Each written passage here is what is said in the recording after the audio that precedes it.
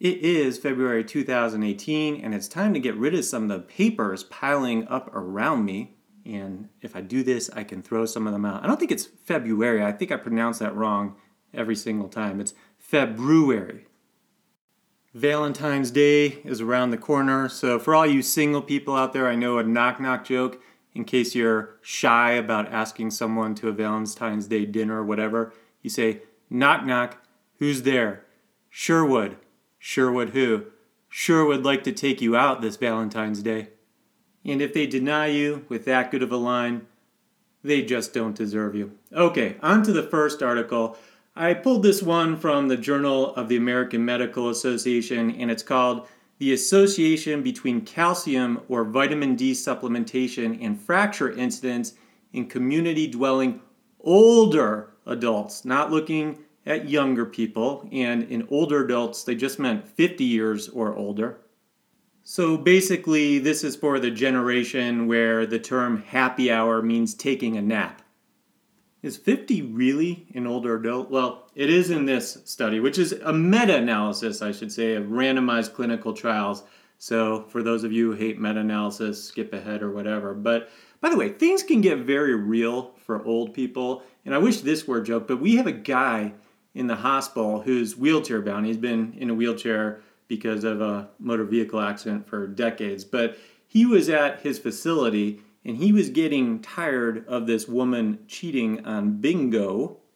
And so apparently week after week on whatever, Wednesday night, bingo night, he felt she wasn't filling out her card right. Maybe she was having issues with dementia, or maybe she really was cheating. But he assaulted her. I don't think it was bad. I think he pushed her on the shoulder and nothing happened. But we cannot get this guy out of the hospital because now no facility will take him in the entire area of Colorado Springs, and he really needs to be at a facility for the long term.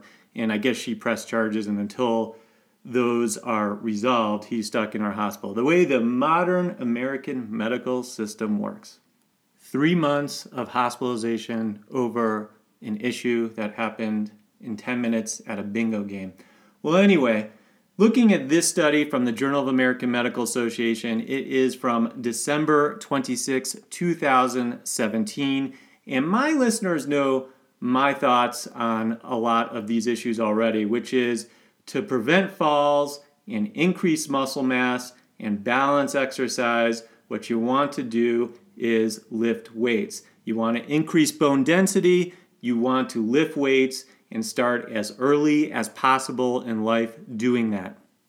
But getting into deep conversations about that rarely happens in practice. So doctors say, why don't we just prescribe calcium and vitamin D and see if it lowers fracture incidence in community-dwelling older adults? We say, it makes sense that it would. And this meta-analysis said, probably not. The use of supplements that included calcium, vitamin D, or both compared with placebo or no treatment was not associated with a lower risk of fractures among community-dwelling older adults.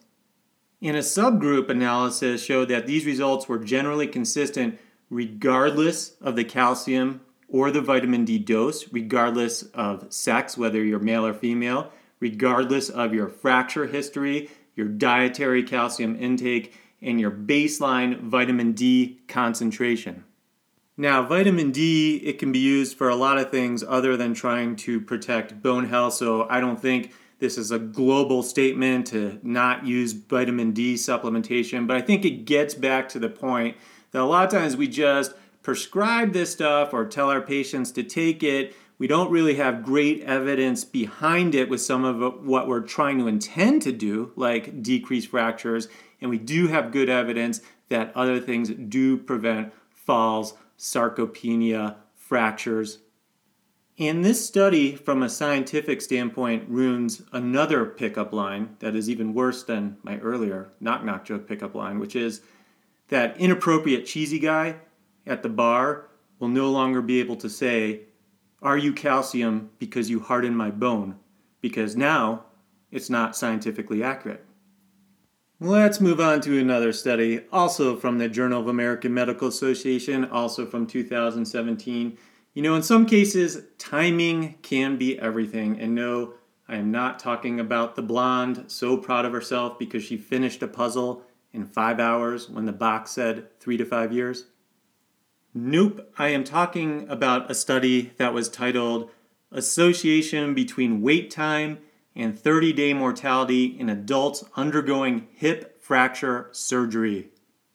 And as you know, over the years in medicine, we have learned hard lessons about timing for quickly treating conditions like stroke, myocardial infarction, sepsis, and we have another item to add to an ever-growing list. Hip fractures most commonly occur in frail older adults who have significant underlying comorbidities. So appropriate questions arise about balancing the risks of quickly proceeding to surgery with possible uncorrected underlying abnormalities versus the risk of delaying surgery to perform a thorough preoperative assessment and to optimize preoperative status. So in this retrospective cohort study of 42,000 patients who had surgery for hip fracture within 24 hours of admission, they had a lower 30-day mortality than patients who had surgery more than 24 hours after admission. Basically, do proceed to surgery within 24 hours in patients who are medically stable enough to do so. Now, nearly every elderly hip fracture patient has comorbidities. So waiting on a screening echo or a stress test, unless it will truly change things, is probably going to hurt your patient by delaying surgical repair. And it wasn't just mortality that was higher if you delayed surgery. You had increased risk of pulmonary embolism and myocardial infarction and pneumonia rate and things that could lead not only to morbidities but mortality.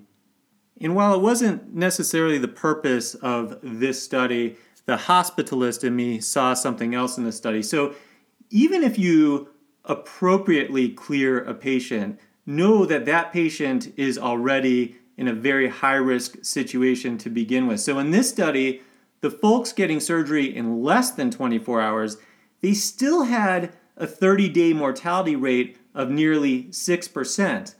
Not because they shouldn't have been cleared for surgery. Rather, again, it showed the opposite, that waiting is even worse. But the point is that more than 1 in 20 people with a hip fracture getting repaired will die within a month, even with a quick surgical response. These are frail people who fall for various medical reasons, who fracture easily and don't always heal well. Now, there will be some patients with active medical comorbidities that will require evaluation and stabilization before you do proceed to surgery, but you don't want to have an attitude of, hey, we can just chill. There's time to chill in life, but not after a hip fracture that needs repair. And on that topic, when it comes to being chill and chilling, come on guys. All the ladies know that a guy texting to see if they want to watch some Netflix and chill is not asking that at all. So people need to start coming up with better lines.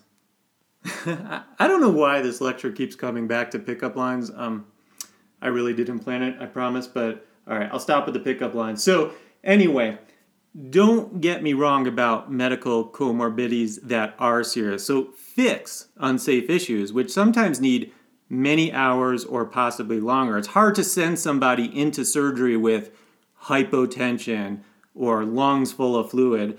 Just saying that dealing with immediate comorbidities should be done as quickly as possible. So if you're the hospice, get a move on it. Unlike our bigger world where karma seems to move way too slowly, hospitalized patients accumulate problems fast. So delaying surgery results in postponement of weight bearing, which leads to delayed functional recovery, which not only worsens cost and length of stay, but increases your risk of deep vein thrombosis, catheter-associated urinary tract infections, skin breakdown, and on and on. And I can't speak for everywhere, but I suspect, without any proof, that most delays are not hospitalist-induced. It's just like we shouldn't diagnose ourselves with depression if the real problem is we are surrounded by total jerks, in which case in my opinion, skip the SSRI and just turn up Ozzy Osbourne's Bark at the Moon so loudly that you can't hear your thoughts, which takes care of the issue 74% of the time in my N of 1 trial. No, but what I was trying to get at is that delays may happen because of OR availability. Ortho isn't staffed on weekends and holidays as well as it should be. Other traumas end up taking priority, or whatever your hospital's particular issues are, and they need to fix that. But us hospitalists or internal medicine docs or family practitioners or ER docs should know this data about delaying hip surgery and continue to strive to minimize the timing of medical clearance and preoperative treatments and be the best advocates for our patients. Wow, I can't believe I only got to 2 articles. I have like 15 to 20 in front of me that I want to run through, but I babbled too long and have run out of time and I got to get going. So that just means there will be more to come as far as future updates, of course, because medicine's always changing. All right, so this is Gil Porat. I will catch you on the next round.